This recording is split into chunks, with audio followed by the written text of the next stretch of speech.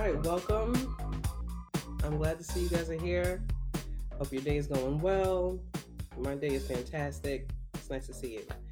This is the first episode of my new series. It's an advice column that's going to be called Ask a Brown Feminem.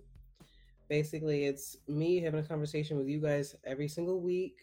You guys can submit questions anonymously on a site. I will add the link after the video, or you can even email me directly, and I will offer advice in the guise of a friend. If you guys have questions or comments for me, please feel free to submit them. If you have advice or if you have friends who need a little advice, also feel free to submit that. So, that being said, today's affirmation, I want to start every week with an affirmation and keep things positive. Today's affirmation is you deserve to celebrate you. And it's very simple. Basically, it's a mantra that I've been repeating to myself this entire week. You deserve to celebrate you. Because at the end of the day, you have lived 100% of the days up till now. All of those yesterdays, you've kicked ass and you've made it, and you are here. Celebrate that. Be conscious. I appreciate you.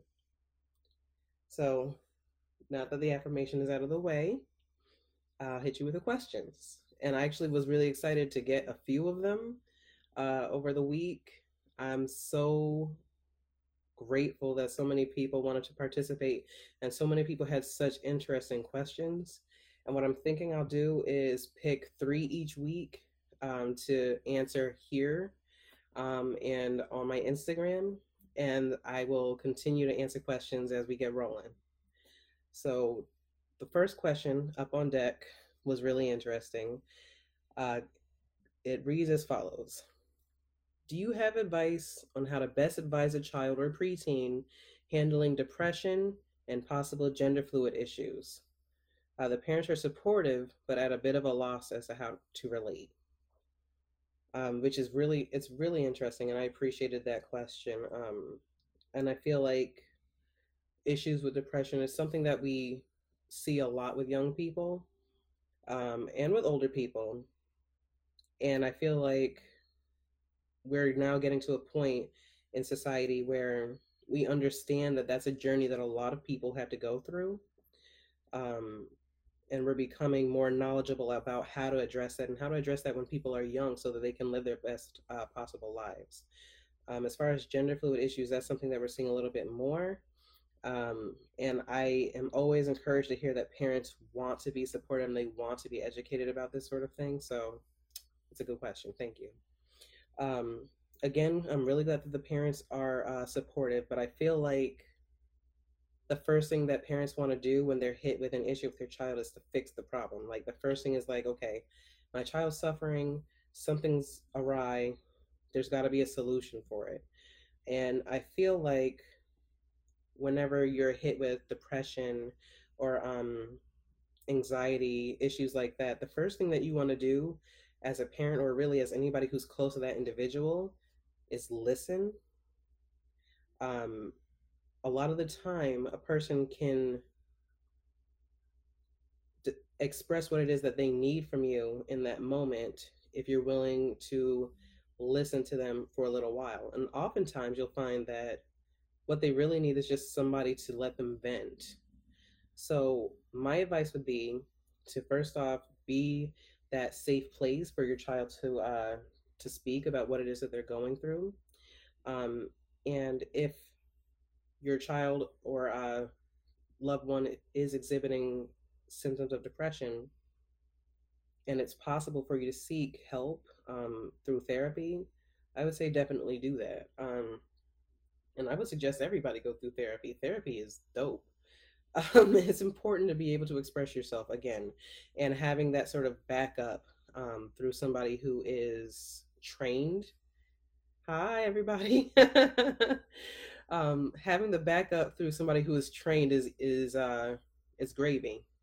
So yeah, I guess I would say that seeking therapy for this person to speak about their depression and their issues that they're dealing with as far as gender would be the first thing to do. And if these parents or anything like me, they're probably grasping at any sort of information that might be possible for them, to kind of get better acquainted with gender issues, especially since that's kind of a new topic on the table. And so I did a little bit of research and actually found a really cool book, which is available on Amazon. It's available on Kindle. It's available on Audible. So really, any form that you want it. And it's called "The Transgendered Child: A Handbook for Families and Professionals." It's by Stephanie Brill, and basically, it's a compilation of interviews and research on gender identity issues in young people, all the way from like toddlerhood to college age. And so, if you're looking for a resource to kind of help you better acquaint yourself with all of that, that's what I would say. And I will also comment the link to that book after the video. The second question I got is pretty cool. It says, Jasmine, what do you do when a super close friend of yours is trapped in an abusive relationship? This particular type of abuse is mental and financial. And this one I had to sit and think about, because I know that partner abuse has been something that I've been more than familiar with in the past, and we all sort of have to get through that journey in our own way. But I do know how it is to be the friend in that situation, on the outside looking in, and wanting to help and feeling helpless as that person. So thank you for reaching out, and I'm glad to know that the person that you're submitting this question on behalf of has a person like you in their corner. So thank you. Um, what I would say is, some people may not even be familiar with financial abuse as a type of abuse, and it definitely is. It's a valid form of abuse. A lot of the signs have to do with friends who say, well, I'm on a budget. My partner handles all the issues. Or they're signing things and they don't even realize what it is that they're signing off on. These are people who have just really had their power taken away in that manner. And just like any form of abuse, physical, mental, emotional, what have you, it is a power play. It's a way of sort of taking over that person's life. So first off, the knowledge that that is abuse, that's like that's the first step. That's a step in the right direction. Second, I would say that a mistake that a lot of us make is becoming so frustrated with people who are in abusive relationships, because from the outside looking in, you're asking questions like, why would this person not leave? Um, why would you let yourself be treated this way, without understanding the level of manipulation that goes into an abusive relationship, and how slight and how subtle it can be in this ramp up into that situation, until you really do you have no power, you have no money, you may not feel safe. It's very easy to be trapped in that way. So as a friend, I would say, be as supportive as you possibly can. um, the person has either told you directly or indirectly that they're in this situation, which means that they feel that you are a safe place. So we want to make sure that that remains intact, because that's going to be imperative. That's going to be so important for them in order to kind of create an exit plan, which is the next step, is creating an exit plan.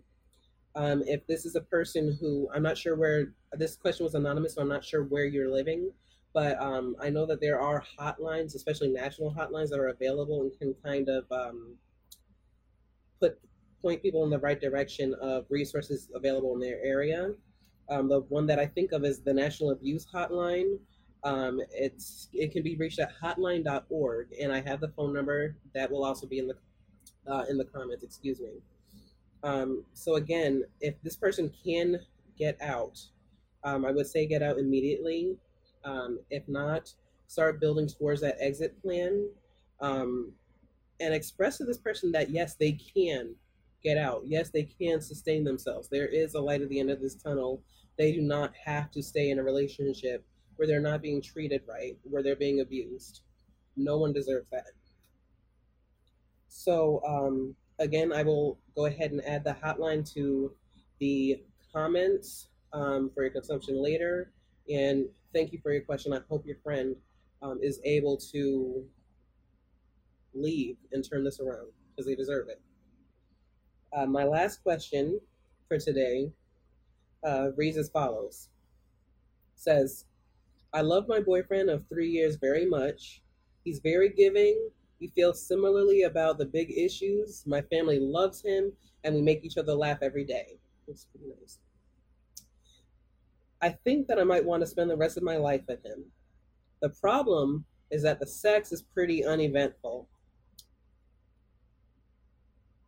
I've tried telling him that I'm not feeling satisfied, but no matter what he tries, he can't quite get me there. My question is, should I leave my amazing relationship to find someone more in tune with my body, or do I stay and just accept that I'm going to be unsatisfied? Lord have mercy. So, thank you for your question, and it's tough. I mean, that's tough, friend. I'm glad to hear that you're in a relationship that's so positive for you, and that you guys seem to be really happy. Um, but it sounds like you guys are definitely lacking in a department that's pretty important to you. I can't speak on behalf of your boyfriend, but it sounds like it's pretty important to you. Um, it's interesting to me that you said,